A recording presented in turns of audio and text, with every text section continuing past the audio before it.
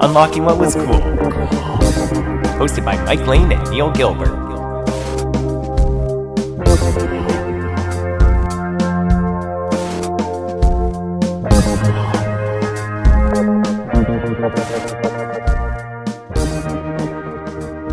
So anyways, Mike, there's no rule in the rule book that says you can't play drunk. Is there a rule that you can't podcast drunk as well? No, I don't think so. Okay, we're good. We're clean. Oh, we're live, Neil. We're live. Oh, okay. Well, Mike, thank you so much for joining me today. We got a great episode today. I love the movie that we're going to be talking about. Obviously, the listeners out there know since they clicked on the thumbnail for today's excellent Will Ferrell movie, but we're not talking about that yet. I got to ask you something, Mike. Something happened to me last week or 2 weeks ago now, I guess. I was at my family's house, and my brother is an interesting guy. You know him very well, obviously. My older brother, Sean. Great friend of ours when we were kids, played video games. We played basketball on the driveway. As we got older, though, he got very out of touch with pop culture, like to the point where he doesn't know much about video games, music, movies. I mean, it's not even to the point where like he doesn't watch things. It's to the point where he doesn't know what's out. So I guess this is going to date this episode a little bit. But the Barbie movie, one of the biggest films of the year, one of the biggest films of all time now, released on July 21st, 2023. I saw my brother on August 19th, 2023. So about a month after Barbie came out. And we were talking about movies that we had been seeing recently as a family. Like we were talking about like the Oppenheimer's out right now and Barbie's out and whatnot. And I mentioned, oh yeah, me and my fiance, we went to go see the Barbie movie. And Sean went, "What's the Barbie movie?" And No. I said, I'm not kidding. And I'm like, the live action Barbie movie starring Margot Robbie and Ryan Gosling. He's like, oh, I've never heard of this movie. I said, Sean, this movie's been out for a month. It's made over $1 billion. I said, you don't know what it's about, or you've never even heard of it? He said, I've never heard of it. I was like, that is impressive to the level of anything I cannot even describe right now. It's everywhere. It's on memes. It's on bus shelters. It's in the news. He has managed to avoid this thing for a month. And it got me thinking, Mike, this is my question for you. Do you remember the last big release of anything, like a video game or a movie, a show that was out, and you had no idea it existed until a month later? Because I can't. I mean, I definitely can't. I mean, we're also pretty in tune with pop culture and I know and stuff. I can't like imagine that, living like that, though. Yeah, it's pretty impressive. I gotta say, like, because that means that you're not really going on any social media for one. He doesn't. You're not really going on the internet, like other than very specific areas of the internet. Like it's a difficult thing in 2023 to have complete blinders up for just news, like for big news, like something like that. So it's pretty impressive. I think that's the take I'm gonna take away from this is the how impressive it is to just not hear about something. Yeah, I would agree. I think it's been pretty much since 2011, which is when I got like really back into video games after high school. Since then, I've been aware of pretty much every big video game to come out before it's out. And since I started working part-time in the grocery store with all of my friends, we always were talking about movies. So I knew every movie that was coming out too. I honestly cannot remember the last time something blindsided me and had been out for a month. So it's just really interesting to know that there's people out there and in my family who live like that. And I mean, maybe it's blissful to live like that, but honestly, I was amazed that he managed to avoid this $1 billion Warner Bros. Picture for this long. And I don't think I sold him on it. It's just now he's aware of it is the main thing. Mattel is coming to your house. There are agents that have already been sent to your parents' house to make sure that they find and capture your brother and drag him to a theater very soon. Yep. So I'm sure they'll be there any minute. Just wait for a knock on the door. Next time I go over, he'll be singing the Ken song. What's it called? I'm just Ken. Ken. Anywhere else I'd be a 10. So good. Oh, man. Well, Neil, speaking of, honestly, this doesn't segue at all, but actually it kind of does. Perfect. It does segue because you talked about being unaware of pop culture, and I just went to the Ben Schwartz and Friends show here in Toronto. A great time. Ben Schwartz and some fellow comedians, fellow improv people got together and did a little little long form improv show that was absolutely fantastic. They just took a story from the audience and ran with it, and Nice. it was really, really funny. But they had a lot of fun like introductions at first, and honestly were just talking amongst themselves for like the first half hour. It really felt like the intro to a podcast. I know. I was gonna say it sounds like what we do. Right? But just with Ben Schwartz instead, and it was he was just rattling off lines, and as you know, he's a great improvisationalist. Being on Parks and Rec, basically all his lines are improv. You can see that based on the way Aziz Ansari will react to some of the things that he says as John Ralphio. But one thing that was really funny was one of the members of his little crew there, Pokemon got brought up for some reason. And because of the story, I was like, oh, I was playing my Game Boy. It's like, oh, what game were you playing? Oh, Pokemon Yellow. And everyone's like, yeah. He's like, nice. And Ben Schwartz, of course, is a big nerd, loves video games, was a ambassador, or brand something for Nintendo for the Switch when it first came out. I don't know if you remember that, Neil, but he was kind of showcasing the Switch. I think they just sent him a Switch, and he was like, yeah, oh my god, I'm playing a Switch. But and then it's funny that he's the voice of Sonic, so probably not allowed to do Nintendo stuff anymore. But he one of the guys, this guy was like, oh, Pokemon, like I didn't know there was like colors for this, like what? And he's like, get the fuck off the stage. Get the. That's like my brother. Was that my brother? Who was? Mitch just like yelled at him. Just like, get right now. Go. What are you doing? That's amazing. And so he was like ridiculing him for the rest of the night about the fact that he didn't know anything about Pokemon. I mean, like how this is the same thing. It's like, how were you unaware as like basically a late millennial of this guy's age, right? Of not knowing anything about Pokemon. That is impressive.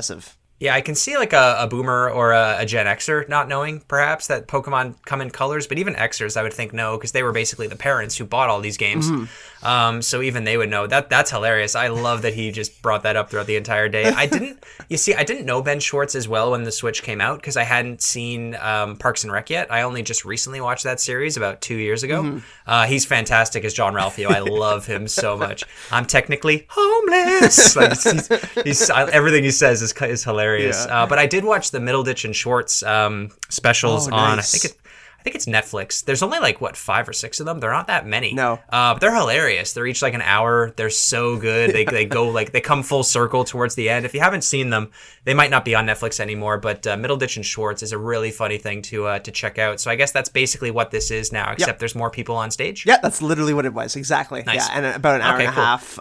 It was perfect. It was just like a perfect amount of time for it too. Nice. How does that work? I was thinking about this with the current strike. I guess stand-up comedy is okay, right? Because he's been on the picket lines, Ben Schwartz. He has, and he actually was joking about that for a couple times too. Oh. But I mean, he's like this is not a unioned gig or anything. You know, I figured it's part of Just for Laughs, which is the comedy festival here in Toronto. That there were tons of big comedians that are up this week. And Ben Schwartz being one of them. But yeah, no, I mean, it's really just the writing side of it, and the acting side is you're not acting in it, right? It's a whole other thing. It's stand-up comedy, which I figured stand-up comedy is still going on during the strike, and so is live theater. So those two things seem to be okay. It's just the TV shows and movies, for the most part, have been halted on. I guess award shows too. Can't wait to see the Oscars next year. That's going to be an interesting show if the strike is over by then. Yeah. We'll see. We'll see. And last thing I had, Neil, before we go into our mailbag. I just want to say it softly. Ooh, that was interesting. We should do that. It's time for the mailbag. We should try that. That'd be great. I had someone ask me the other day, making conversation about what's something that everyone likes, because I think me and that same person had the conversation of like what's something that you hate, and hate being something that you don't want to exist anymore. And I think they said bananas or something, which I was appalled by, because bananas are God's gift to the earth. They're just beautiful. They're great. I love bananas. But something I said that is something that is impossible to hate is Will Ferrell. I feel like Will Ferrell is the perfect example of just something that no one on earth can be like, you know who I hate? Will Ferrell. And I think that's why Mattel used him as the CEO of Mattel. Now, do you mean as a person or in terms of his comedy? In terms of his comedy, but also, I mean, honestly, as a person too. He's just a good person. He's a good guy. He's done so much good charity work as well, and is always always on, always ready to get a laugh from people. I've heard nothing but great stories about people who've actually interacted with him in real life. Obviously, he's not just trying to make jokes the entire time, but he's just a stand-up guy who's just a really good person to be around. And of course, his movies are fantastic. So that's an interesting take, because when it comes to, that's really hard. Like, what's something that everyone should? So the question is, what's something that everybody should like? No, it's something it's that's more impossible to hate. Yeah, impossible to hate. Yeah. That's hate. more the direction. Yeah. You see, as a I'm not a comedian, but like when you're talking about comedians, I always like can understand when someone says, "Oh, I don't like that person's comedy," because I all of these comedians that I grew up loving, like Adam Sandler, Jim Carrey, Robin Williams, Rowan Atkinson, Will Ferrell, everybody. There's been somebody in my family or friends who just can't stand their movies. Yeah. So I've always kind of had that understanding that, and Jerry Seinfeld too, of course. There's always like a comedian that people it just doesn't jive with them, and there are comedians that I don't necessarily like either. But as a person, for the most part, they're all very nice people. And for Will Ferrell, yeah, he's a really stand-up guy. He's very generous. He's very good with fans. I love his comedy. Obviously, we're talking about a Will Ferrell movie today. But like even his work with music too, like he's a really good musician and or singer, which a lot of people don't know about him, honestly. He even has like a great, so many great SNL skits with music too. And his impression of Chad Smith from the Chili Peppers is hilarious. So yeah, like when it comes to comedians, whenever somebody says, "Oh, I don't really like this person's movies," I can always be like, "Yeah, I can kind of understand that. It's a very subjective thing. Comedy. It's a bit like music, I suppose." Oh yeah. I'm trying to think of an example that I can think of. Honestly, I can't, because even like something that I love a lot, like Nintendo or Star Wars or Scooby-Doo or pop punk or any of these things, like, or ska, I'm like, I get it. I can understand not liking it, honestly. Yep. But yeah, that was the closest thing I could think of, was just Will Ferrell. He's the greatest man alive. He is the greatest man alive. Exactly. He's done more for the state of Flint, Michigan than anybody ever alive, as we will talk about in the film. But before we get into today's topic, Mike, we have to go back to our favorite segment. That's right, Neil. It's time for the mailbag. Ladies and gentlemen, if you want to be featured in our mailbag segment, you can do so by writing us a review on any of the podcast platforms that you listen to us on, or you can send us a message. We are on Facebook, Instagram, and of course, Discord. Just like Mike, who's our first write-in of the day? We got Trent here writing in saying, "Hey, Mike and Neil, what a great way to lead into the release of Pikmin 4. This is, of course, talking about the Pikmin episode that we put out a couple weeks ago. I especially loved this episode. Reminds me of how I found this podcast, looking for stuff about Pikmin 2. Keep it up, guys." Fantastic. It's such a good time to be a Pikmin fan. We talked a bit about this on last week's episode, since I am currently playing Pikmin 4. It's really the golden age right now for Pikmin fans. Nintendo are doing this franchise right, finally. We've waited 22 long years for it. They've released Pikmin 3 on Switch. Pikmin 1 and 2 got shadow dropped a few weeks ago, and now Pikmin 4 is taking the Nintendo world by storm. So yeah, honestly, Mike, it's really funny. I forgot we covered Pikmin on the podcast already. Oh. It was only like 5 or 6 weeks ago, but I forgot we covered it. It was when Pikmin 4 came out. That's right. We did it. And as soon as we finish recording, I forget everything I say. But the next write-in comes from Zazie and Mateo. Great movie, great plot, and great episode. If there ever is a second one, it should be called Scary Saturday, which is, of course, a reference to our Freaky Friday episode, which I do remember talking about that. I could not forget talking about the icon, Jamie Lee Curtis. Of course, please. Thank you, Jamie Lee Curtis. I mean, we'll have our Jamie Lee Curtis podcast coming out soon enough. We're just working on the details for that and the legalities of it. Our people need to talk to her people. Exactly, yeah, because we kind of need to have her on at some point, so we got to make sure that's locked in before we start it. But yeah, Scary Saturday, and they've talked a lot. We talked about it on the podcast, but we talked a lot about how there is a sequel in the, not works necessarily, but in the it's in the talks air. and the rumors. It's in the air. It's in the air. Mm-hmm. So maybe it'll be called Scary Saturday. Who maybe. knows? But OI, which I'm not sure how you got that name. I like it. But on Spotify, I like it. Says, great episode and made me want to buy the game on Steam. I really wonder, though, after this episode, if the hosts of the show are aware of the other Star Wars RTS game, Empire at War, that is cool too. So, of course, this is in reference to Galactic Battlegrounds episode. Yeah, that's an episode that Mike unfortunately missed. He was in Japan, but I had Josh from the Still Loading podcast come on. Josh is a big fan of Star Wars Galactic Battlegrounds like me.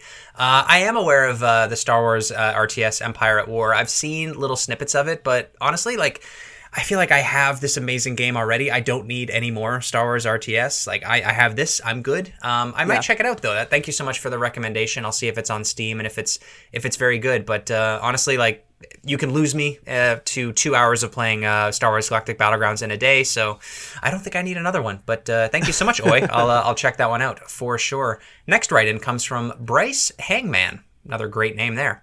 This show is awesome. I love the SpongeBob movie, SpongeBob games, and I love the GameCube. I'm glad they still make episodes about other things after finishing the GameCube log. Keep up the great work. Thank you, Bryce. It has been nice, or it has been nice to go back and talk about GameCube stuff every once in a while. But of course, it's very nice to just talk about things that don't have anything to do with the GameCube sometimes, and nothing to do with Nintendo. Kind of take us off track. Just remind us of our childhood. SpongeBob is always a good one to do that for sure. Yeah, the SpongeBob movie was one that I'd been wanting to talk about for a long time. We love this project that we're doing right now. Obviously, the GameCube was a ton of fun, but there were definitely some weeks there where we were like, can we talk about an album or another another console or something? So yeah, really glad that people are taking to the new format. So thank you so much for writing in. And we next have Lance Whitmer here saying, great episode as always. This is for the Blink-182 Enema of the State episode. When will you guys do a Dookie episode so I can graduate you to the Billy Joe Armstrong Was Cool podcast instead of the Tom DeLonge Was Cool podcast? Love you guys and stay cool. Dookie was cool. That'd be great. Yeah, we're definitely going to cover Green Day at some point. We have to. That's one of those bands that Mike and I bonded over as kids. I think everybody did in the late 90s, early 2000s. Dookie is a seminal record for us. Everything from honestly their first couple albums, but Dookie all the way to American Idiot. We ate up like crazy in elementary school and junior high. So and we've seen Green Day a whole bunch of times live too. Haven't been a huge fan of Green Day for the last couple of years, which I think is most people's takes towards Green Day, but they should probably just stop. Probably. I think they kind of have, though. It feels like it's weird. Like they're still together, but they're also not. I don't know. They're a very weird band in the last 5 or 6 years. Yeah, but we'll see what we get. Maybe we'll get 22nd Century Breakdown. Oh, jeez. I don't know about that. Yeah, I'd rather not. But last mailbag entry of the day here comes from Andrew Wilson. Great episode. Been hoping you'd guys talk about Japanese exclusives. Would love to hear one European/PAL GameCube only games, which we will definitely cover someday. We've done only 5 Japan exclusive games. There's lots more to cover, and of course, lots of PAL and UK exclusive games that we will definitely get to someday.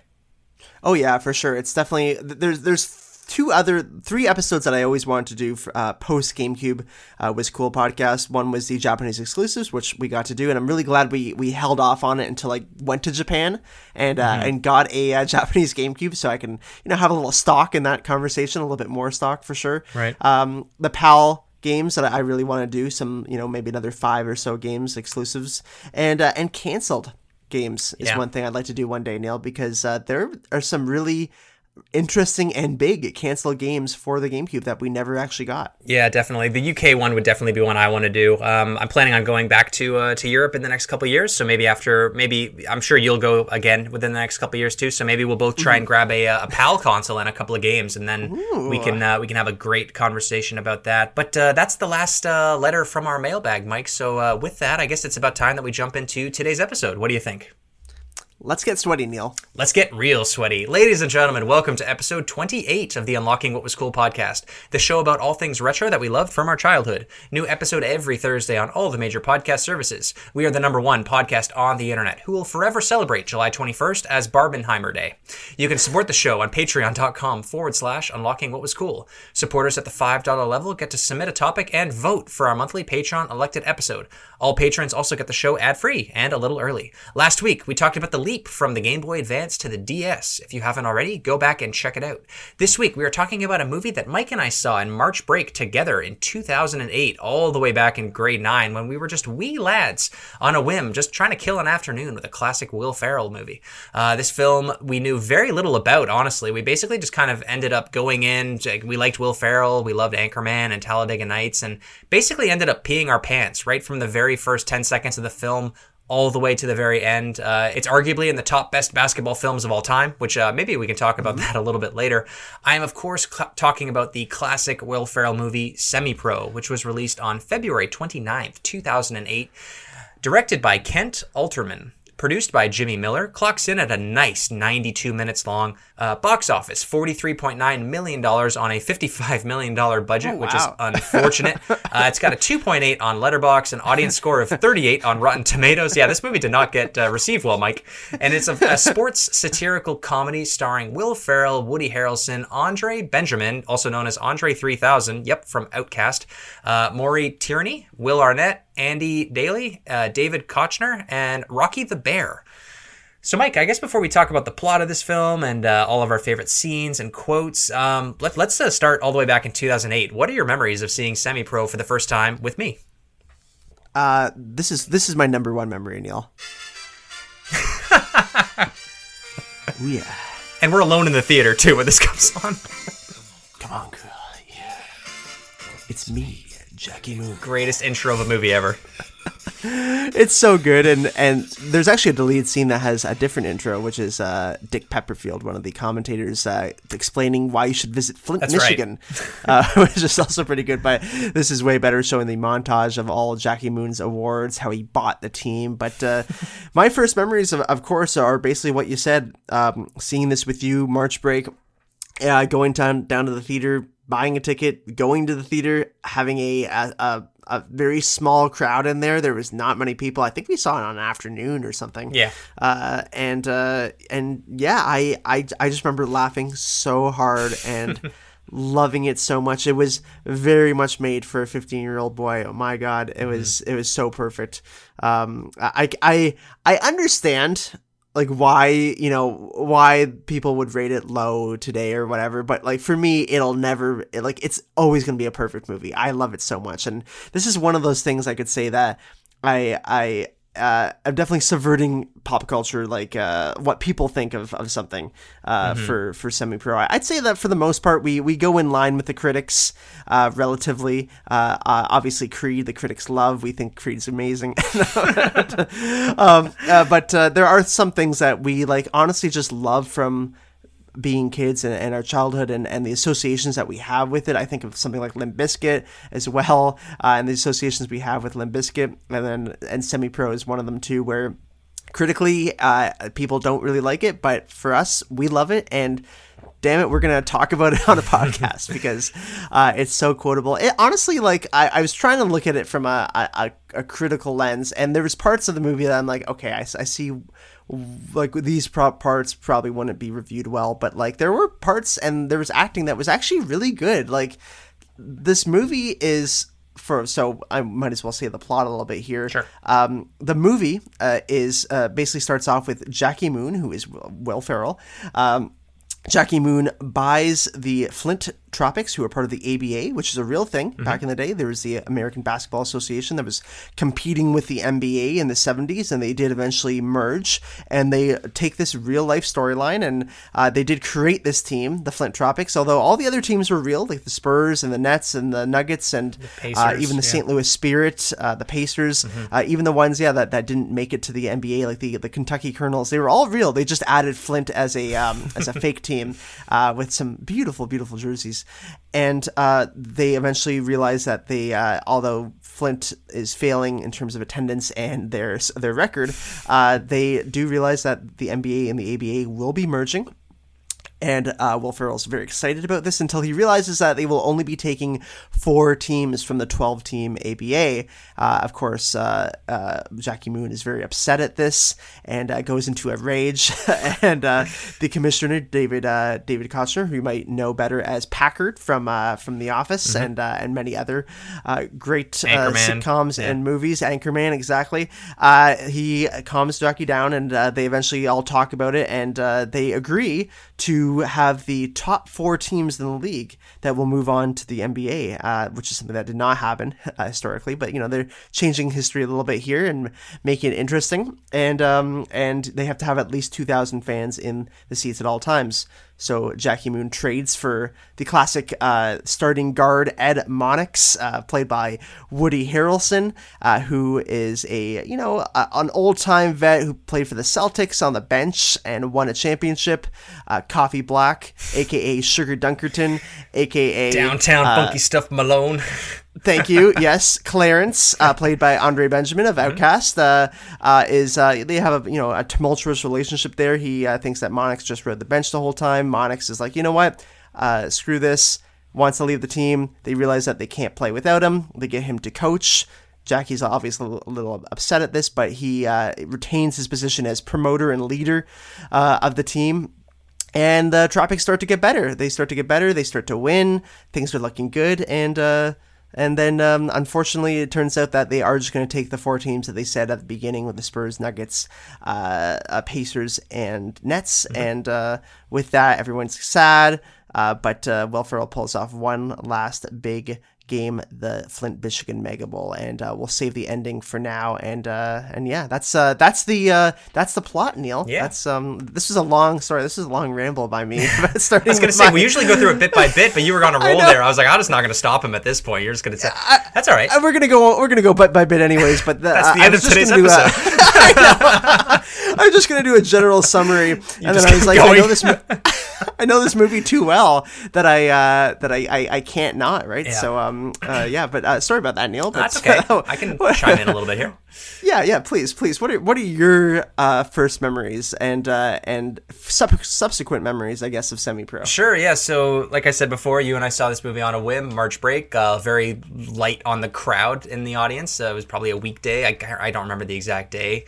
But yeah, we walked in, and sat down, and the movie starts out with that fantastic song, Jackie Moon's One Hit Wonder, Love Me Sexy, which basically at the age of, I think they said he was about 22 or something, early 20s when he wrote that song. We found out later that he stole the song from his dead mother. Anyway, he used all the money, the proceeds from that hit to buy the Flint, Michigan, the Tropics. And he made himself the owner, head coach, and starting power forward, as well as the pregame announcer, which is a hilarious concept. But after watching the special features for this movie, after watching the theatrical, or the Let's Get Sweaty edition, I watched the special features, and that was actually a very real thing in the ABA in the 70s, is that owners and coaches and players, they would all be one person for the most. Like, teams would have people that would do two things, which in the NBA you don't have that at all. But that's what was so great about the ABA back in the day, and people remember it and talk about it so fondly, is because it was basically the NBA but with just a bit more fun and a bit more funk. And that's what the director and the writers were trying to capture with this film. They were trying to capture the magic and the style of the 70s ABA league. And I think they honestly nailed it. The movie, in my opinion at least, having not grown up in the 70s, the clothing is really good. The cars are all classic cars. The furniture and the stadium and the jerseys that you mentioned before, all the logos look very retro. The music in this movie is really good.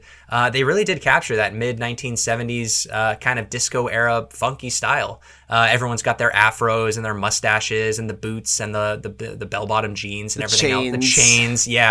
Everyone is smoking and drinking all the time, which is really funny and part of the comedy too. So you watch this movie, we've been watching this movie now for 15 years, and every time I watch it, I get a detail that I didn't notice before, which is really rare to see in a comedy of all things. Like, you just see little details. Like, I noticed, I remember seeing a Pong machine in there's like the 1972 classic video game Pong. I remember seeing it in the break room, or in the locker room, when the players are behind or after a game, they're playing Pong backstage basically. And then you see another one in someone's living room at one point. So like little details like that, like, because everyone had Pong in the mid to late 70s, which is really funny. But no, this movie is very quotable, as quotable, I would say, as the other Will Ferrell classics like Step Brothers, Anchorman, Talledega Nights being the other big three, I would say. We quoted this movie all the way through high school. ELE being a big one. Everybody love everybody, which is like the team's mantra that we used to say to each other as friends, which is really funny. But you touched on it there, and I think you nailed it, that this film is very much made for kids that were our age, that 14 to 16-year-old high school, grade 9 to grade 12 age. We saw it at that perfect age, and I'm sure that if we had seen it when we were maybe a little bit older, it probably wouldn't have slapped as well as it did for us, honestly. It feels like as we aged out of that high school time, I don't know if I think comedy movies did decline rapidly after the 2013 probably era.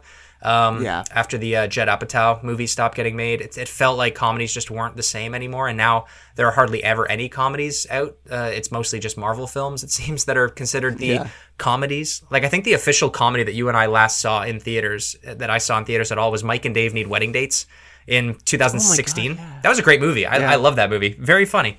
That was 2016. Holy, that was 7 years ago, man. But that was like the last one that I remember seeing as like, this is a comedy, and like Bridesmaids is another really good one. But Semi-Pro came out just around, I think it was just after Talledega Nights and Step Brothers. So John C. Reilly and the Will Ferrell combo, which was an amazing combination of comedians in movies. They were a great pair. They did do another one a little bit later, like a Sherlock Holmes kind of movie, but I think that movie tanked in the theater. But anyway, it's bad. Yeah, I'm sure it is. A lot of Will Ferrell movies after this type, after Semi-Pro, honestly, have been fairly hit and miss.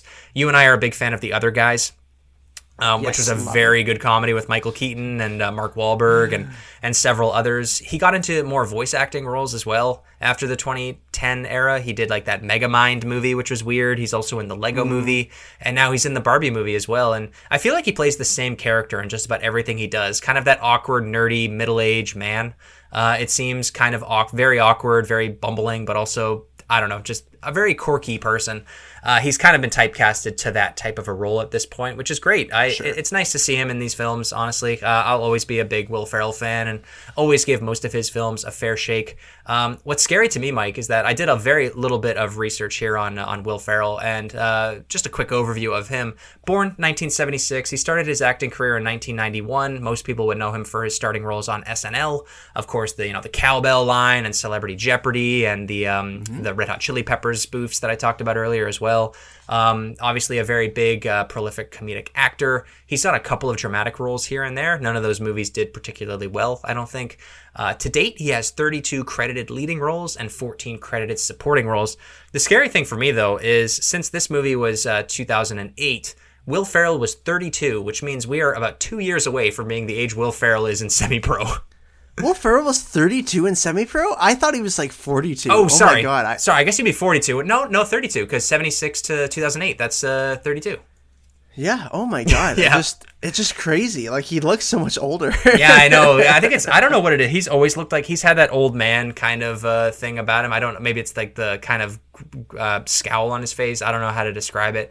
But yeah, he was 32 in Semi-Pro, which... Wow. We're getting close to that age, which is crazy to think because we were only, 15 when we saw it. But yeah, we're getting close to being Jackie Moon's age, unfortunately, where time just keeps on going, Mike. But yeah, you hit all the big plot points there for me. We can start off, maybe go a little bit more in depth and maybe talk about some of the quotes in each of the scenes, which we need to talk about because Will Ferrell, obviously a fantastic actor in terms of quotes and everything. But for me, this movie, he has a lot of good quotes in here, but the majority of the funny lines are between the announcers, Lou Redwood and Dick Pepperfield.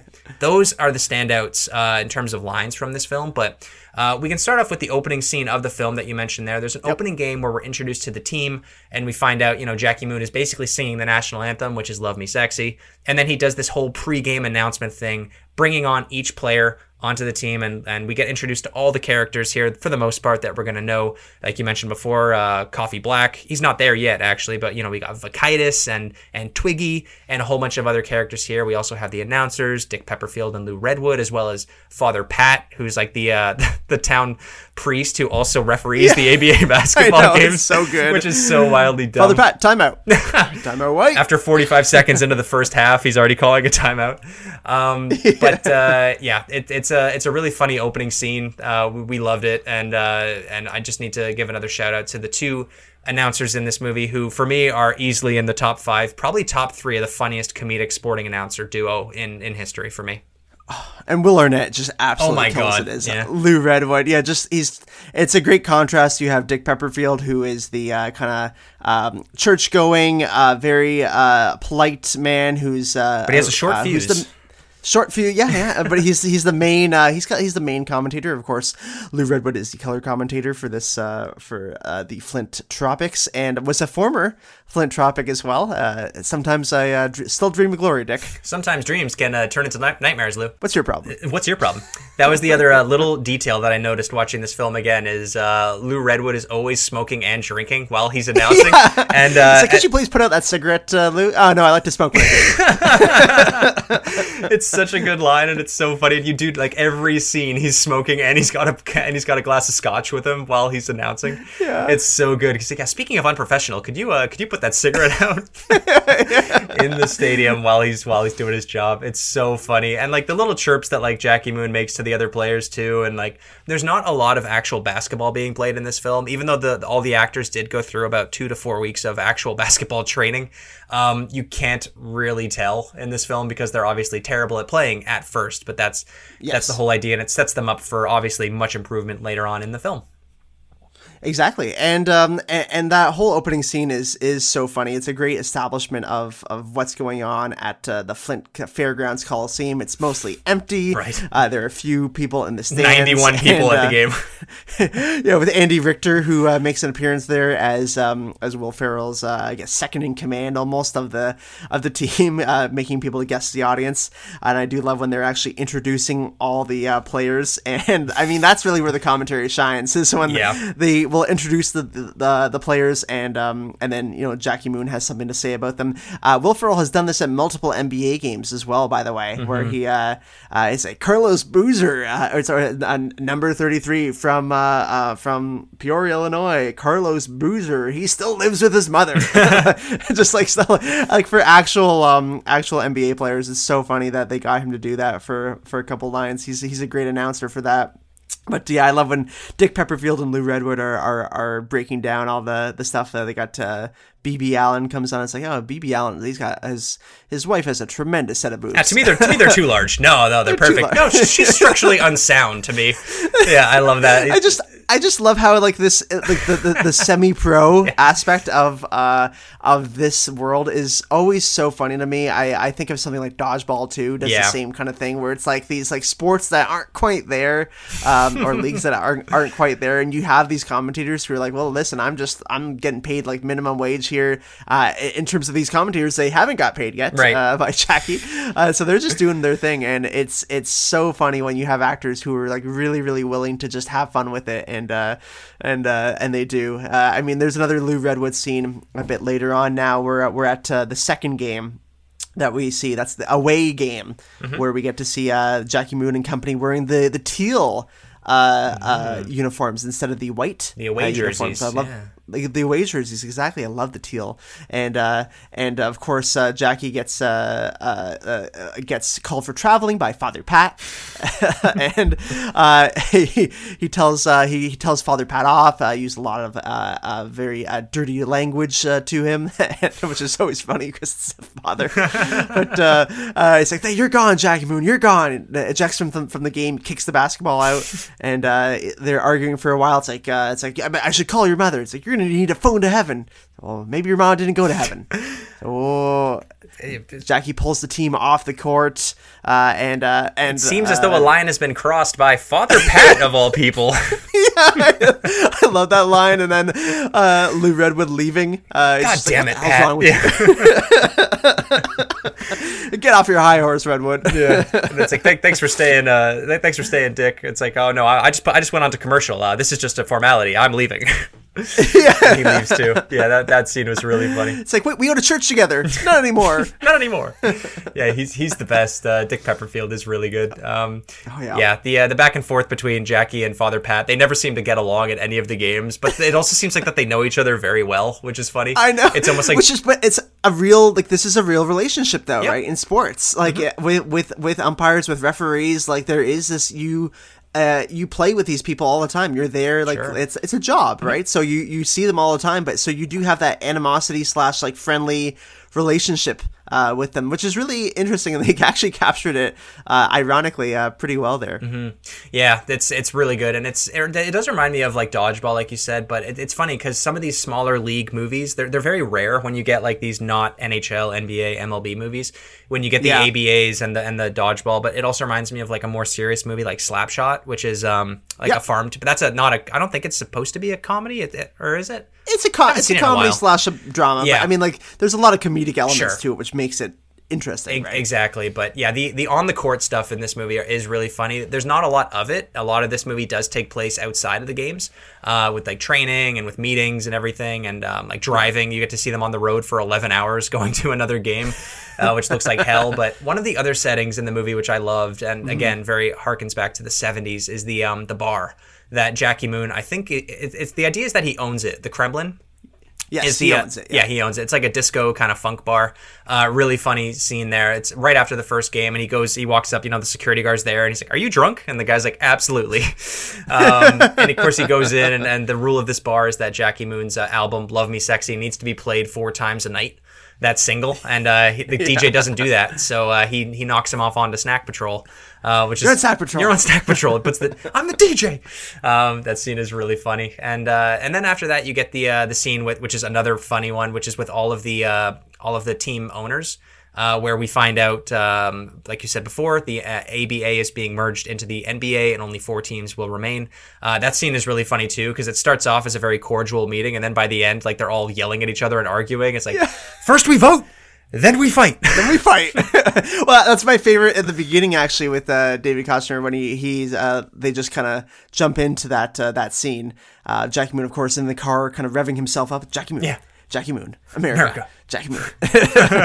Just getting himself hyped up for the meeting, and we cut to the meeting, and the first line from the commissioners, and we've been getting a lot of complaints about all the fighting. Let's try and keep the fights in the parking lot or in the tunnels. It kind of actually is like what we try and do with this podcast, where we start off the episode with a little line there. It's a lot like that, where you have like the ending of another conversation, which is like, what was going on in this conversation? I love that scene of all the owners, and like half of them are very apathetic towards the merger. They're like, yeah, whatever, we're gonna get a huge buyout. But Jackie Moon, Will Ferrell's character, is the only one who's like, no, we need to keep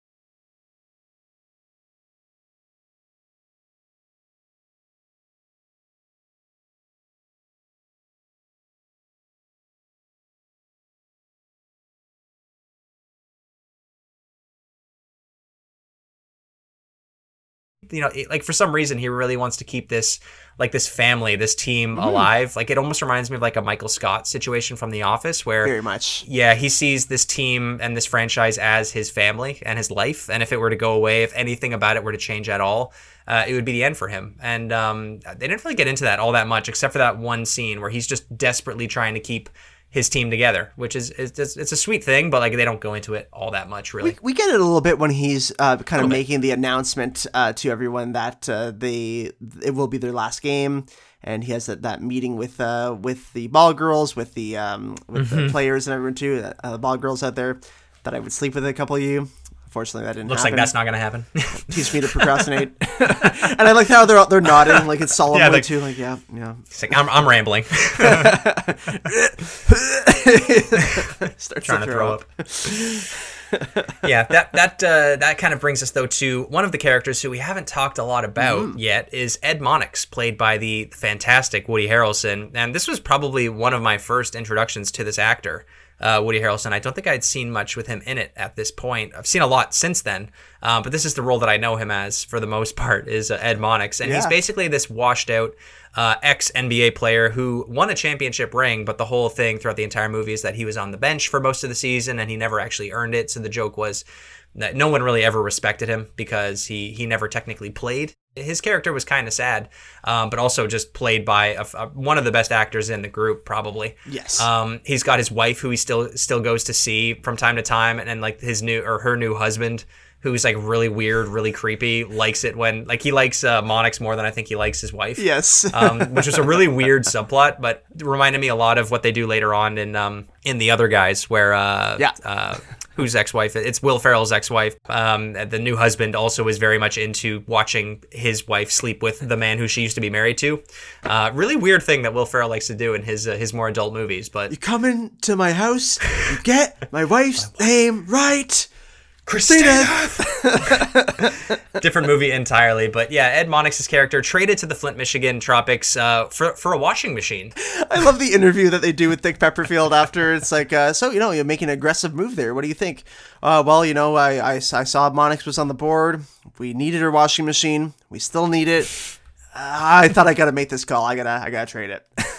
And everyone's like, and like the entire team is actually upset that they traded away the washing machine for this ex NBA player. And even Ed Monix is like, what am I talking about? Top of my game. I just got traded for a washing machine. And that's one of our favorite scenes, if not maybe my favorite scene in the whole movie, where Ed Monix comes in and gets introduced. And yeah, like you said, they're all pretty upset that he's even there. He's actually taking over from one of the guards, BB Allen, I believe, or the other, I forget their names, but one of the guards who got introduced at the beginning is now going to be on the bench because Ed Monix will be playing point guard. And point guard. Yeah, exactly. and there's a lot of animosity. Of course, Ed Monix is a physical player, so there's a lot of hatred to him throughout the league. And Twiggy, who is one of the teammates on there, who's like, how's your mom and sister doing? It's been a while since I porked them. Let's not talk about the porking of the moms and the sisters. Because we only have one rule on this team. What is that rule, Twiggy? ELE. That's right, ELE. What does ELE stand for? Everybody love everybody. Everybody love everybody. My favorite. Right there up on the wall. Has it got that, Monix? Nope.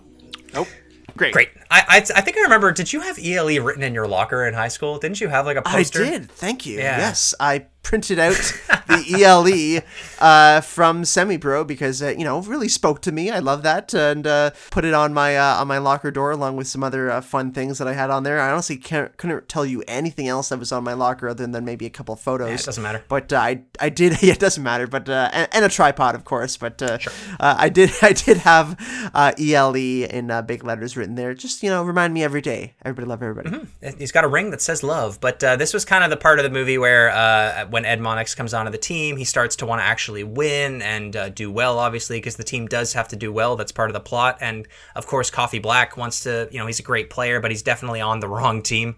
He's very talented, but as Ed Monix says, he'll never make it to the NBA. So the split in the movie is when the team votes to basically promote Monix up to head coach, and Jackie Moon does all of the promotions, which is another amazing part of this film, are all of the sports promotions, which I'm a huge fan of that in real life too. I love when stadiums, I love checking out like just flyers and stuff that other stadiums around the US and Canada do. Like we see in the opening crawl of the film, all of these old news articles, like Dime Beer Night turns ugly and Free Gerbil Night being one of them. Will Ferrell's Jackie Moon is always constantly trying to come up with wacky, weird promotions to get asses in seats, and we see a few of them. For some reason, he has this weird idea to put eyeliner on the players, which goes terribly, just to like look into my eyes, like they're a demon or something, and it goes terribly because the eyeliner smudges and they all basically go blind. But they're trying to look flashy for the cameras and stuff. There's other ones too, like he has the whole team dress up in like seahorse and sun costumes and does dance numbers with them for some weird reason. There's free corn dog night, which we see if the team scores over 125 points, everybody in the stadium gets free corn dogs. Corn dogs, Jackie. Corn dogs for all these people. The stadium doesn't even sell corn dogs for some reason. There's Jackie's wife rides a mechanical bull, which is funny. Jackie jumps over all of the ball girls who are lined up, kind of like an Evel Knievel style thing. Jackie Moon wrestles a bear is another one. And all of this is leading up to the ultimate one at the end of the movie, which is the Flint, Michigan Mega Bowl. But it's really fun. I love that because a lot of these smaller sports teams and stadiums, they did and still do have to come up with these crazy nights to entice people to come in. And even right now, it reminds me of, like, it still happens today, the Rogers Center, which is the stadium where the Blue Jays play near where Mike and I live.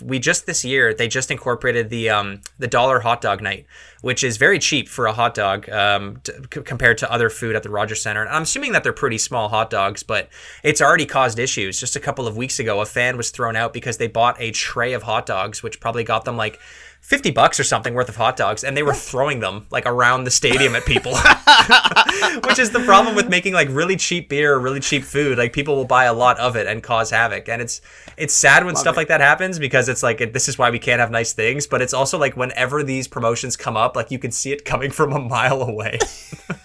Well, no, we will be enjoying loony hot dogs this week when we go to the Jays game. So we'll have to report back on that in the next episode. But, yeah, definitely. But yeah, the promotions in this are fantastic. I love how they do all of them. And honestly, they like, when you were saying it, like, there's a lot there, but they actually work really well in terms of the movie, in terms of making this like a funny movie and honestly historically accurate, like you were saying, of what teams were trying to do to just get fans in the seats at this point, because the ABA was fledgling. And I think of this with the Savannah Bananas, who is a team in the minor leagues of the MLB, which is now actually basically like their own thing. They kind of branched off, and they're basically the Harlem Globetrotters of the minor league baseball leagues, and they do some crazy stuff like that too. They'll do Big Bat Night, where like everyone has a big bat that they're hitting with. Like, I can see the influence from Jackie Moon on these people, and honestly just like the promoters at the time. So like, the one thing about this movie is that while it's obviously fiction, there's a lot of historical accuracy of like what was going on in the 70s. Like, you were talking about the costumes, the set designs are fantastic.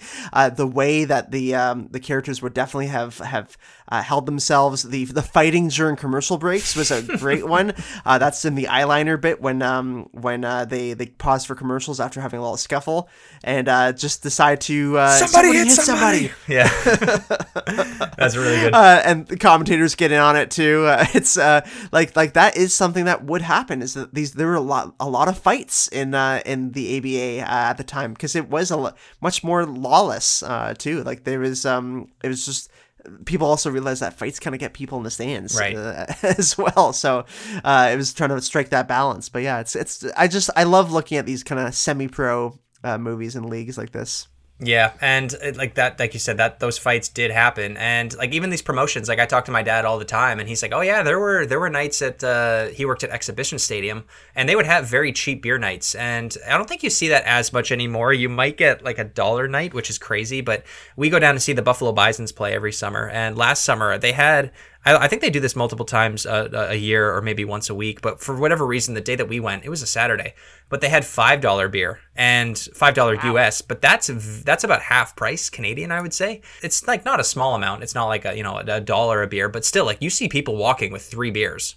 And it's like, oh, okay, this is where we're going with that. But yeah, and like a lot of the players, they worked second jobs, which is a very real thing in the minor leagues. They all worked at car washes and restaurants, or they did nothing. There was, of course, they had an ethnic player on their team from a weird country called Lithuania who didn't speak English, which is another very real thing. And like, the team had no translator, so Vakaitis, you just straight up couldn't understand them, and they couldn't understand him throughout the entire film. And he never really learns how to talk English at all throughout the entire movie, which is funny. But no one getting paid exactly also is like a really real thing too, especially with these startup leagues. Did you get paid this week? No. And then there's a great I think it's a deleted scene, but it's Jackie Moon and Dick Pepperfield on the set of their TV talk show. So everything's good. Things are just going wonderfully for me, yeah. Yeah. Family's good? Sure, yeah. Barbara? It's Betty. Betty? Yeah. The kids? Yeah, they're good. We don't have a lot of money, right now. We're stretching kind of. Who does? Well, I'm hoping you do, because I'm waiting for a check from you. You didn't get paid last week, did you? No, I didn't. I'll work on it. Okay, that would be great. Yeah. That would be wonderful. Okay, we are back. Oh, we're live? Okay, we're back.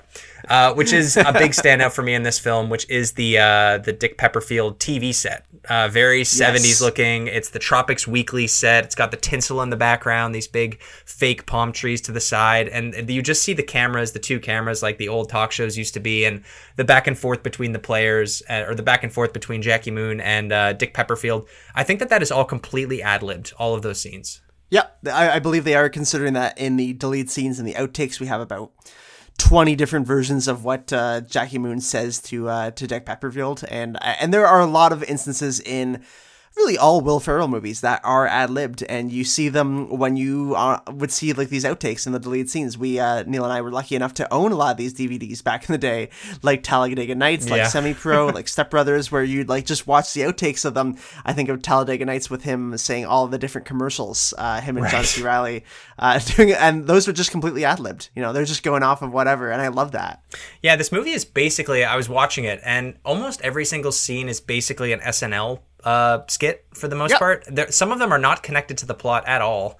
Like there's a random poker game that happens between Jackie Moon and basically his friends with the two announcers as well. Tim Meadows is in there as well. SNL alumni. Yep, little cameo there from icon Tim Meadows.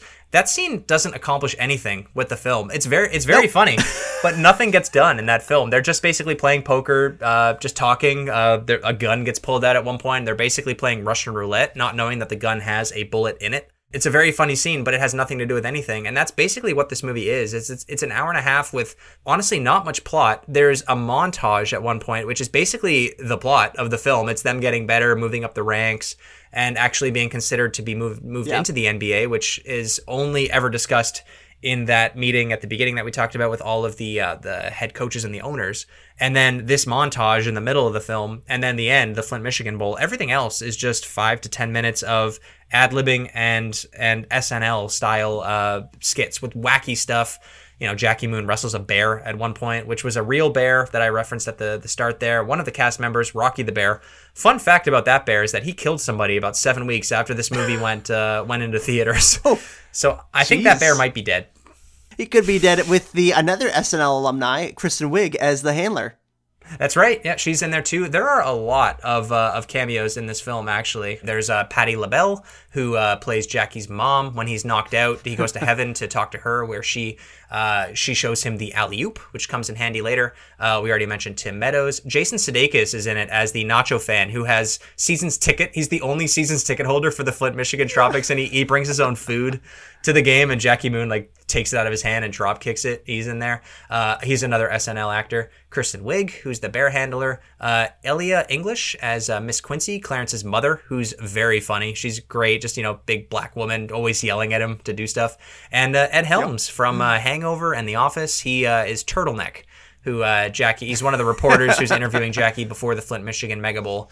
There are a few others in there too, mostly comedic actors, friends of the cast and crew. But yeah, I love stuff like that. In a lot of these comedies back in the day, a lot of these types of cameos, it was a very, I want to use the word incestuous system going on where everybody was in everything basically. I'm honestly surprised. I was looking out for like a Vince Vaughn or a Steve Carell or some of these other actors being in it, but no, these were the main characters that popped up.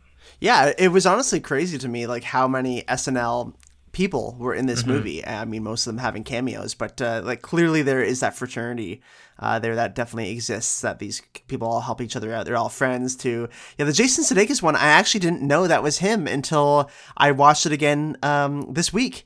And as soon as I was thinking of oh my god, I think this is Jason Sudeikis playing the nacho fan, which is so funny. That's just another good historic thing of just there's always the supporters, there's always the diehards who are out there every night, no matter how bad the team is, no matter how bad the attendance is, they're there bringing their nachos from home, ready to support. Did you bring this from home or did you buy them from the concession stand? I brought them from home. No. And then he pauses. He gets called for traveling because he walks off the court to go kick the nachos out of his hand.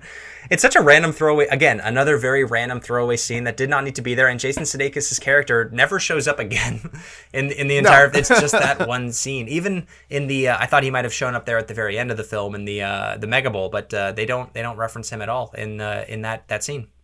No, and I mean, to go more on the actors too here, obviously, there are some big actors, like Woody Harrelson being a serious actor as well as comedic. I mean, I know him honestly from Cheers at first because my parents would watch Cheers a lot, and that was really his first role. So he was very, very young in this, obviously older in this one. But I got to give a shout out to Andre Benjamin, Andre 3000 from Outkast. I believe this is probably his first big budget acting role. He did Idlewild with Big Boy as well, as they're kind of Outkast movie, so to speak, that went along with the album. And he does a great job in this. Like, you would never guess that he's not like an actor. Like, he's a musician first. When I watched this, I knew of Outkast and I knew Outkast's music, but I honestly wasn't sure what Andre Benjamin looked like. So it was cool to like make the realization soon after. I'm like, oh, that's like the guy from Outkast. Like, wow.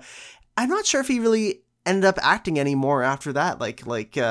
Obviously Semi-Pro unfortunately didn't do well commercially or critically, so maybe this kind of killed his career. Probably, and he fit the style so well. He had that 70s style right away. He fit it. Honestly, he looked like something out of the 70s. Like, he looked like he belonged in the Jackson 5 or something. And it's funny because in the behind the scenes, when they had to go through the training camps and everything to get the look of 70s basketball players, because that's another thing too, is basketball being played looked very different in the 70s in the ABA compared to like NBA players now. Like, they could not have just hired NBA players to do this film, which is what a lot of the times what happens in basketball movies, is that you get real basketball players, like that new Adam Sandler movie The Hustle that came out a year or two ago. That they got a bunch of real basketball players, actually a couple of Toronto basketball players too, to play in that movie. You couldn't have done that in this one because you needed to have basically actors pretending to be actors from the 70s, and he was told right away that his style of basketball already looked like someone from the 70s, so he didn't actually have to do all that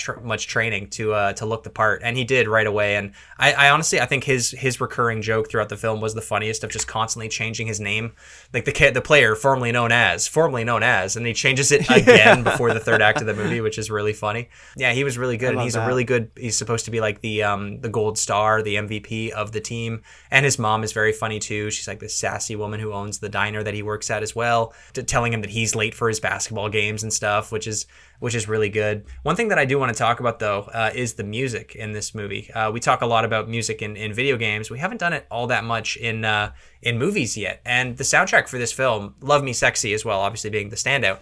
There are a lot of great songs in this film. Get the Funk Out of My Face by the Brothers Johnson. You've got Why Can't We Be Friends by War. There's so many more. There's Shining Star, of course, by Elijah Kelly. Just a lot of great 70s classics that just help help make you believe that this film is something out of the 70s. It's a fantastic soundtrack, and I always loved all the songs off this soundtrack before, but it was funny to listen to it again this week. I just had it on Spotify playing as I was working. I was like, yeah, like this is just like a really objectively good playlist. Like I love it. It's a great like intro to R&B funk in the 70s. All these songs are classic, including Love Me Sexy, of course, which is a classic 70s staple, please. I learned about a lot of these songs though from Semi-Pro. Like when I was thinking back, I'm like, yeah, I had never heard Brothers Johnson with Get the Funk Out of My Face. Love that song. I mean, even like things like War, Ronnie Laws being in there, Sly and the Family Stone having a couple songs, Curtis Mayfield. Like I didn't know these artists and bands beforehand, and I honestly kind of got into this kind of music more because of Semi-Pro. So I gotta give Semi-Pro a shout out for just like how a lot of these soundtracks on these video games we've talked about got me into certain kind of music back then. Like this got me into funk and R&B and soul music because of this. Yeah, and you got me the Brothers Johnson album with Get the Funk Out of My Face for I forget what it was, my birthday or something, but you got me that album because of this film. And even the Love Me Sexy song, it's basically a real 70s song. It was produced by Nile Rodgers, who is a composer and he's an actor as well, but he also does a lot of production on he grew up in the 70s, but he worked a lot in the basically 70s, 80s, and 90s, doing lots of production for film, music, and TV shows as well. And basically what happened was they had the script or the lyrics for the song, which I think Will Ferrell came up with among other writers, and they basically just sent Will Ferrell kind of improvising the song, and they sent him that recording, and then he constructed the song around that. The trumpets in the intro and the backup singers and I guess dancers as well.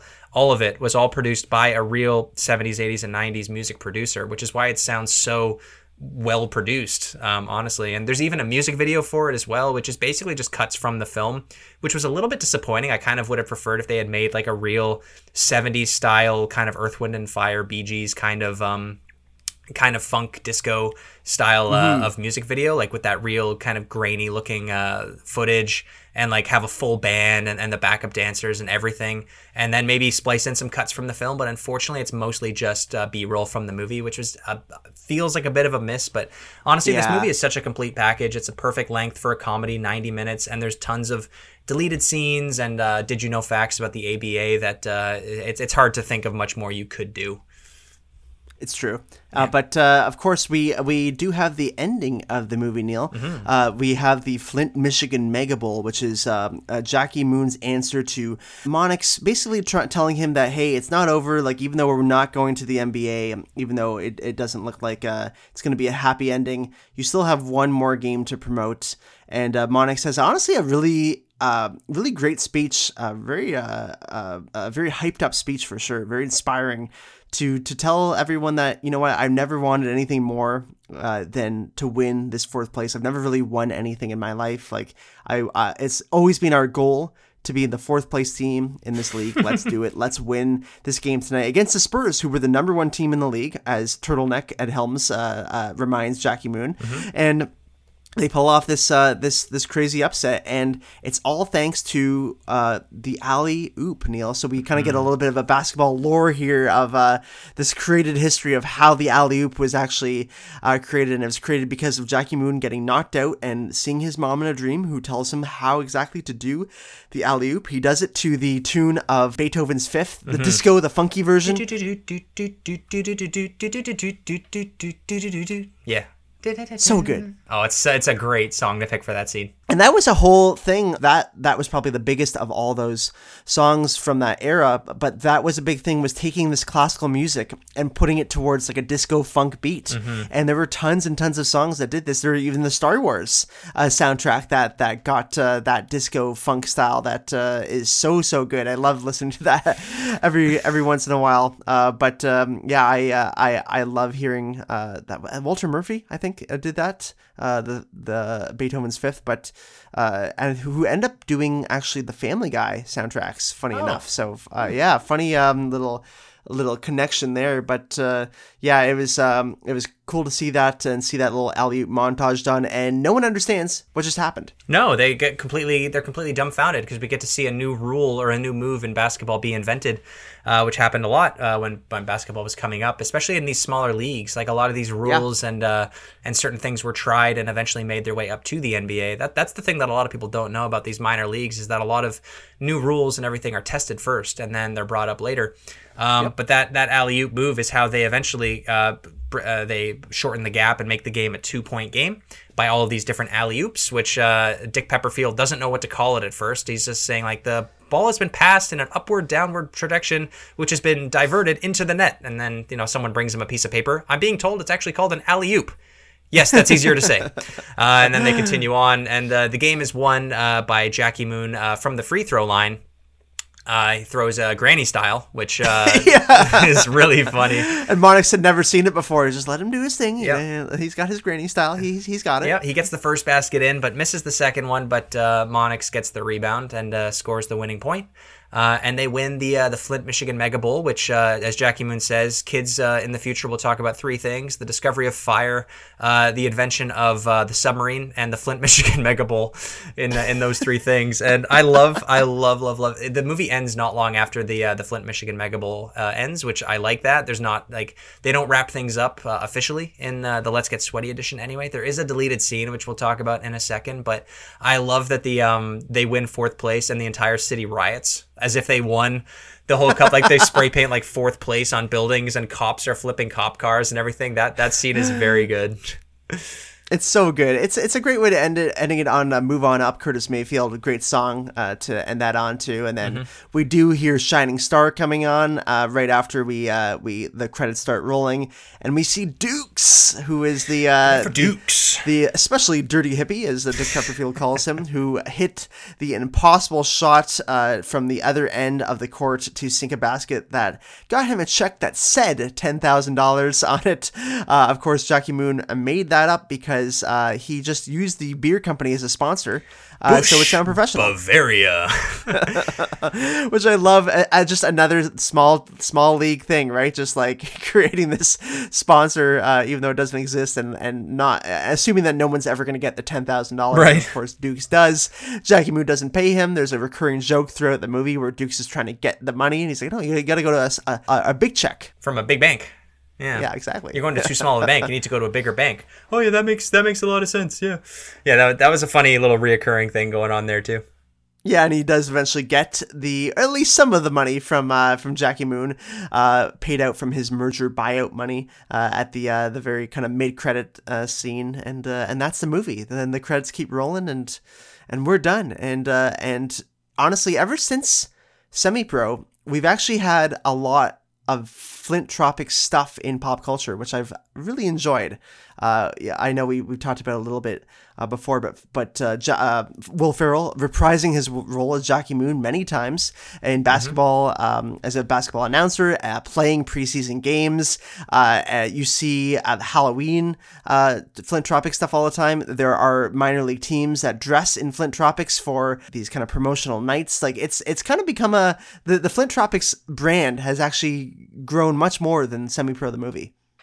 Yeah, I don't see these jerseys at all, honestly. I'd love to own one someday. I think that would be really funny. It kind of reminds me of like the Dan Marino, Ray Finkel from Ace Ventura. Yeah. Kind of that look, honestly. Like when I see Finkel on the back of a jersey, I instantly think Ace Ventura. But yeah, it's not quite as popular as like the Toon Squad from Space Jam, which is another great basketball film. That would probably be the most popular spoof basketball jersey, I would say, that you would see. But yeah, you do occasionally see the Flint Tropics logo from time to time, and it's a great logo designed specifically just for this film. Very 70s, very bright and colorful. It's great. And one of the deleted scenes that I really liked, and I think it might be in the theatrical version, because a lot of these deleted scenes that I was watching today, I recognize them, and I think it is. But there's a really cool kind of where are they now thing happening, where it explains Jackie Moon, he went on to write the song, basically the Gary Glitter song Rock and Roll, which is played in all of those stadiums around the world. It goes like, ba-na-na-na-na. Hey, ba-na-na-na-na. Like they basically rip it off as if Jackie Moon wrote it. So that's kind of where he's at. Ed Monix becomes a coach. Coffee Black makes it to the NBA. Jackie Moon's wife basically takes on the ownership of the Kremlin bar and then starts it off or franchises it and becomes the owner of Hooters. Yeah. And she's basically the most successful out of any of them, which I found that really funny too, because she's barely in the film and she's more of like an object than an actual character throughout the entire thing. And last but not least, Dick Pepperfield discovers women and gets murdered by his wife. And that's how his life ends, unfortunately. And they do mention Duke, the dirty hippie who wins $10,000. He does eventually get the money from Jackie Moon because Jackie gets the buyout money and gives it to him, but he's later arrested for $10,000 worth of marijuana in his possession. So that's the end of his circle as well. And yeah, that's basically the movie from start to finish. It's a satirical comedy about the 1970s ABA basketball league. And it's lovely, and I love it. I love watching it back. It's such a time thinking about all the quotes too while I'm watching it. Honestly, everything about this movie makes me smile. I used to sometimes, if I wanted to get pumped up, I'd listen to Monix say his speech there about winning 4th place. I had this movie, probably one of the first, if not only movie I ever had on my iPod Nano, Neil. Yes, nice. You could play movies on your iPod Nano. It was actually kind of tough to get them on there when you didn't buy them through the iTunes store, but I got some kind of ripped copy on there that had some watermark on it for the entire time, and I watched that movie all the time. And I've maybe seen Semi-Pro more than any other movie. I was trying to think of this the other day. It's probably close, but I've seen this movie a lot, and I haven't seen it for a while. Probably haven't seen it for about 3 or 4 years at least. So it was nice to watch it again this week and rekindle these memories. Oh yeah, it's been a while for me too. I never had it on my iPod Nano. I just had the DVD, which I have right here to read the back of the case in a few minutes. But yeah, like I said before, we watched this movie a whole bunch in high school, quoted it all the time. It's definitely up there in my top 5 Will Ferrell films of all time. And I did want to ask you that before we close out the episode. I wanted to ask you your top 5 favorite Will Ferrell movies of all time. I can start off with my list here. It's a pretty easy one, honestly. I had to look through it. I'm probably going to forget one or two and have to make an honorable mentions list. But in ascending order from number 5 to number 1, number 5 is The Other Guys. I love that movie. I wasn't expecting anything from it, and it ended up exceeding my expectations greatly. Yep. So The Other Guys, number 5. Semi-Pro at number 4. As much as I love it, there are better. I do like other Will Ferrell movies more than this one. Some are just more quotable and more memorable for me, but not taking anything from it. All these movies could probably switch depending on the day. Number 3 is Anchorman. It's just obviously like the one that most people talk about, with Will Ferrell and all of his SNL crew, and Paul Rudd is in there as well. Really good movie. Love Anchorman. Will Ferrell in these 1970s and 80s style films are really good. He has that kind of ageless... Yeah, he has that kind of timeless look to him where he works in that era. Just looks a little bit strange when I see him like in a suit in some of these more current movies. Number 2, Talledega Nights, The Ballad of Ricky Bobby. That movie is really good. NASCAR, great film with him and John C. Reilly, and several other great actors as well. Really good stuff. And number 1 has to be Step Brothers. That movie, every single scene, every single line is still drop dead hilarious. I think all of my friends watched that movie in high school. My entire family loved it. My brother, my sister, all of my cousins. Every house that we went to had a copy of Step Brothers on the shelf, and everybody knew every line from it. Yeah. So it has to be number 1, Step Brothers, as my favorite Will Ferrell movie of all time. But what about you, Mike? What are your 5 go-to Will Ferrell films? You know, this was tough, Neil. I had to really think about this for a while. I went back and forth. I think I got my final 5. Did you go here. up and down too? I went up and down, back and forth, up and down. You know, I went all the way. I called Monix. I asked him. He said F off. So I was like, okay, well, okay, well, that's fair. He's living with his wife and his wife's husband. Hard to say. His Kyle. That's right. Number 5 for me is Elf. I love Elf. One of my favorite movies for sure. Favorite Christmas movie. Will Ferrell is absolutely fantastic in that. Number 4 would be Anchorman. Like you said, great movie. Not Anchorman 2. That's honestly one of the worst movies I think I've seen in theaters. So in theaters? Yes, I saw that in theaters. That was a bad idea. I'm sorry. Yeah, I'm sorry too.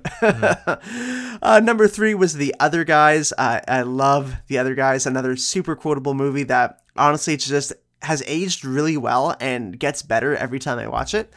Number 2 being Semi-Pro, because we're doing this episode on this podcast. Of course, I love it to death. One of my favorite movies. And number 1, Step Brothers, like you said. It's a classic. It's quotable. It's amazingly acted. It's got so many funny bits in it. So many great characters in it, too. I love Adam Scott's character in that movie. And Step Brothers is one that I could go back to time and time again. But yeah, that's my top 5. That's a great list. The only difference between yours and mine is you have Elf on there, and I have Talledega Nights. I thought you were a bigger fan of Talledega Nights, but I'm sure on a probably 6. An honorable mention for you. Number 6. Yeah, easy number 6. That's fine. I can understand that. Anchorman 2. I saw that one on DVD at home at one point, and I don't remember a single thing about it. I remember it just being way too long. Comedies should never be more than 95 minutes, in my opinion. Yep. They just overstay their welcome at that point, and Anchorman 2 is 2 hours.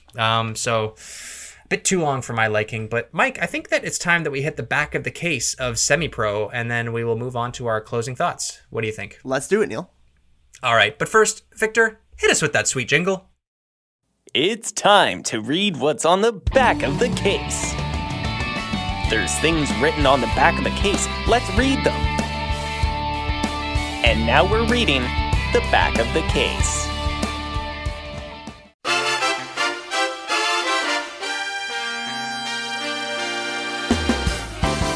The laughs go into overtime with this unrated edition of the most outrageous basketball story in semi-true history, starring Will Ferrell, Woody Harrelson, and Andre Benjamin. It's 1976, and the only thing sexier than Jackie Moon is his incredible career. The owner, head coach, and star player of the Flint Tropics, not to mention the smooth vocals behind the hit single Love Me Sexy, is at the top of his game. But when it appears the Tropics might not survive an NBA merger, Jackie vows to turn up the heat and lead his team to glory in the most hysterical comedy ever to put the funk back in the dunk. Funk in the dunk. Wow. Funk back in the dunk. That does remind me, though. I watched a bunch of the trailers that are on the DVD as well. And we might be saying it wrong because in the trailer, they call it Semi-Pro. Oh. Which I don't agree with that. No, and I've never heard anyone call it semi-pro. No, me neither. But I was watching, like, in the trailer, it's like what, The Voice, semi-pro. It's like, No, that sounds so weird. It broke my brain to hear it. It was crazy. Yeah. Semi-pro. Yeah, it just runs off the tongue so much easier. I never heard it said before until then, so maybe it's one of those situations like Mario. We've been saying it wrong for 15 years, but you're not going to change me now. Mike, there are a lot of basketball games out there, and I didn't really know how to close out this episode because obviously we highly recommend this film based on our Will Ferrell ranking list and all of the laughs and praise that we've given this movie in the last hour and change. But I did want to ask you about basketball films in general. Obviously, there's a lot of other great basketball movies out there. Where does Semi-Pro rank amongst your favorite basketball films, or do you have any other basketball movies that you go to? Good question. I mean, White Man Can't Jump is honestly one of my favorite basketball or sports movies ever, with Woody Harrelson. I was going to say. Of course, yeah, who reprises his role. It's White Man Can't Jump is one of those movies that you don't expect to be that good, and you leave it being like, wow, this was incredible. It is a fantastic movie. I recommend anyone watch it because it's not what you think it is. And I'll just leave it at that. It's a movie that definitely subverts expectations, and I think just had its 30th anniversary last year, which is very crazy to think of, with Wesley Snipes as well, in that. Coach Carter, of course, is a big movie for us growing up.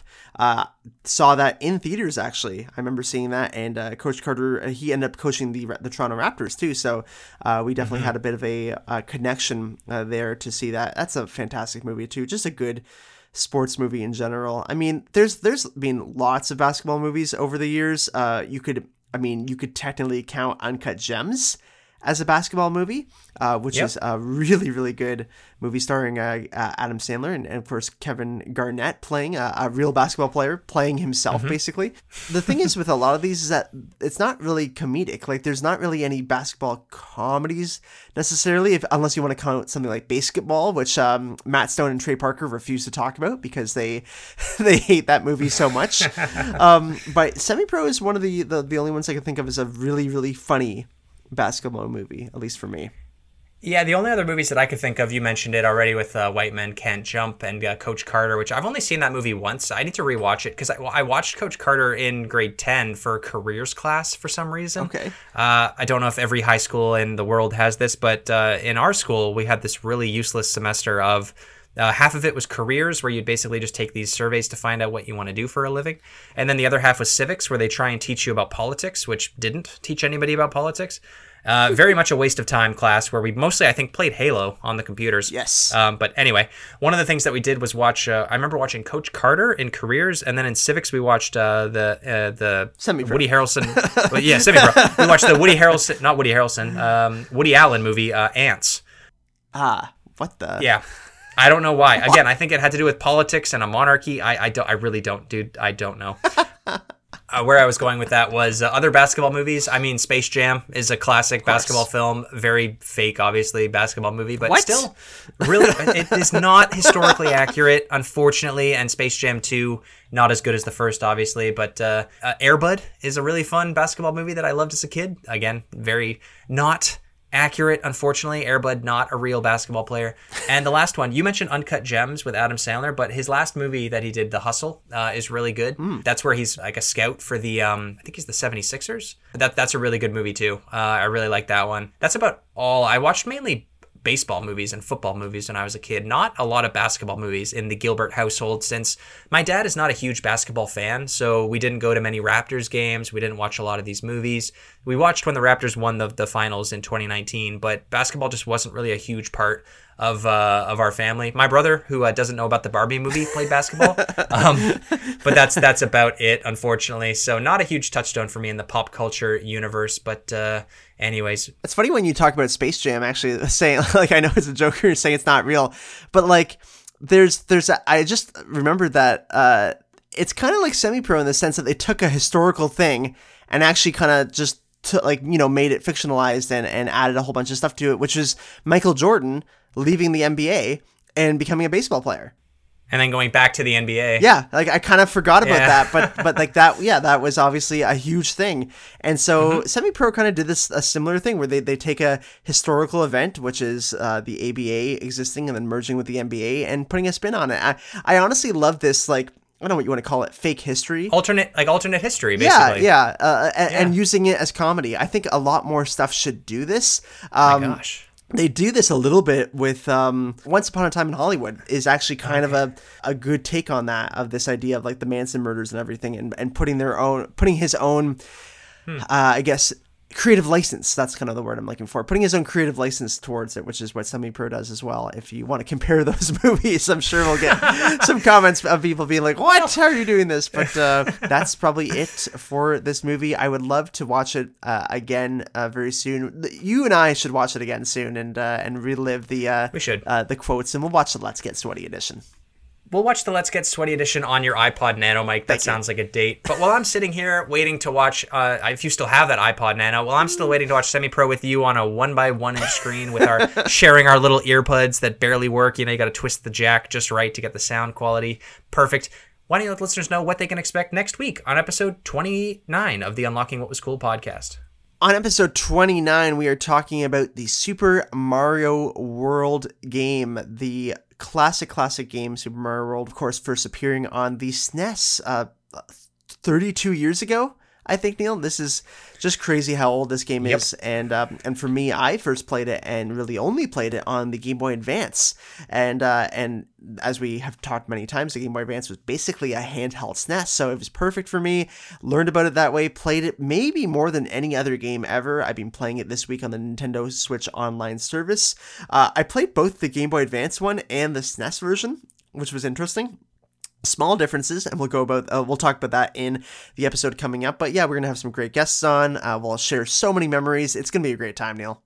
Oh, I'm so excited, dude. Super Mario World is my second favorite game of all time, as I've talked a ton about on this podcast. Up until Breath of the Wild, it was my favorite game of all time. I have such fond memories of playing that game with my siblings as kids. We played it on a very, very old TV. We played it on a TV that basically you had to turn the color on it. That's how old this TV was. So I love this, the music, the graphics, the game itself, all the secrets, all of the multiplayer, and all of the beautiful worlds in the game. It's going to be so much fun to talk about it. And of course, we have all these different versions and way to play it now. So it's going to be great to talk about that with you. Can't wait to meet again next week. But until then, ladies and gentlemen, thank you so much for listening to episode 28 of the Unlocking What Was Cool podcast. New shows every Thursday on all the major podcast services. Leave us a rating and a review so we can make the show better. And if you're a Spotify listener, please keep writing in with the new Q&A feature. We love reading your comments so far. You can support the show by going to patreon.com/unlocking what was cool. Supporters at the $5 level get to submit and vote on our monthly Patreon elected episode. Thank you so much to everybody over there. You can follow us on Instagram, Facebook, and join the weekly conversation on our Discord channel. Share us with your friends and family. Tell Ed Monix Mike says hi. Thank you so much for the support, and we will see you next week. See you later. Everybody love everybody. Come on. It's right up there on the wall. The Unlocking What Was Cool podcast is a recorded and produced show from Toronto, Canada. Our podcast is fan-funded by our listeners on Patreon at patreon.com/unlocking what was cool. The show is produced, hosted, and edited by Mike Lane and Neil Gilbert. Additional voices provided by Victor Young. Special thank you to our Patreon supporters at the $5 level: AJ Olsen 11, Bogus Lotus, Cube Dude, Dean Donian, Joey Sirico, Marty Thompson, Sparks Fly 027, and Way Overrated. I got everything that says love. I want everything that says love. I do too. That'd be nice. I'll find one for you. I'd rather just not go on 11-hour bus rides to different cities though to play. That's fine with me. Yeah, that would suck because they didn't have Switches back then. Ah, true, they didn't. Damn it. No. Oh man, too bad. Too bad.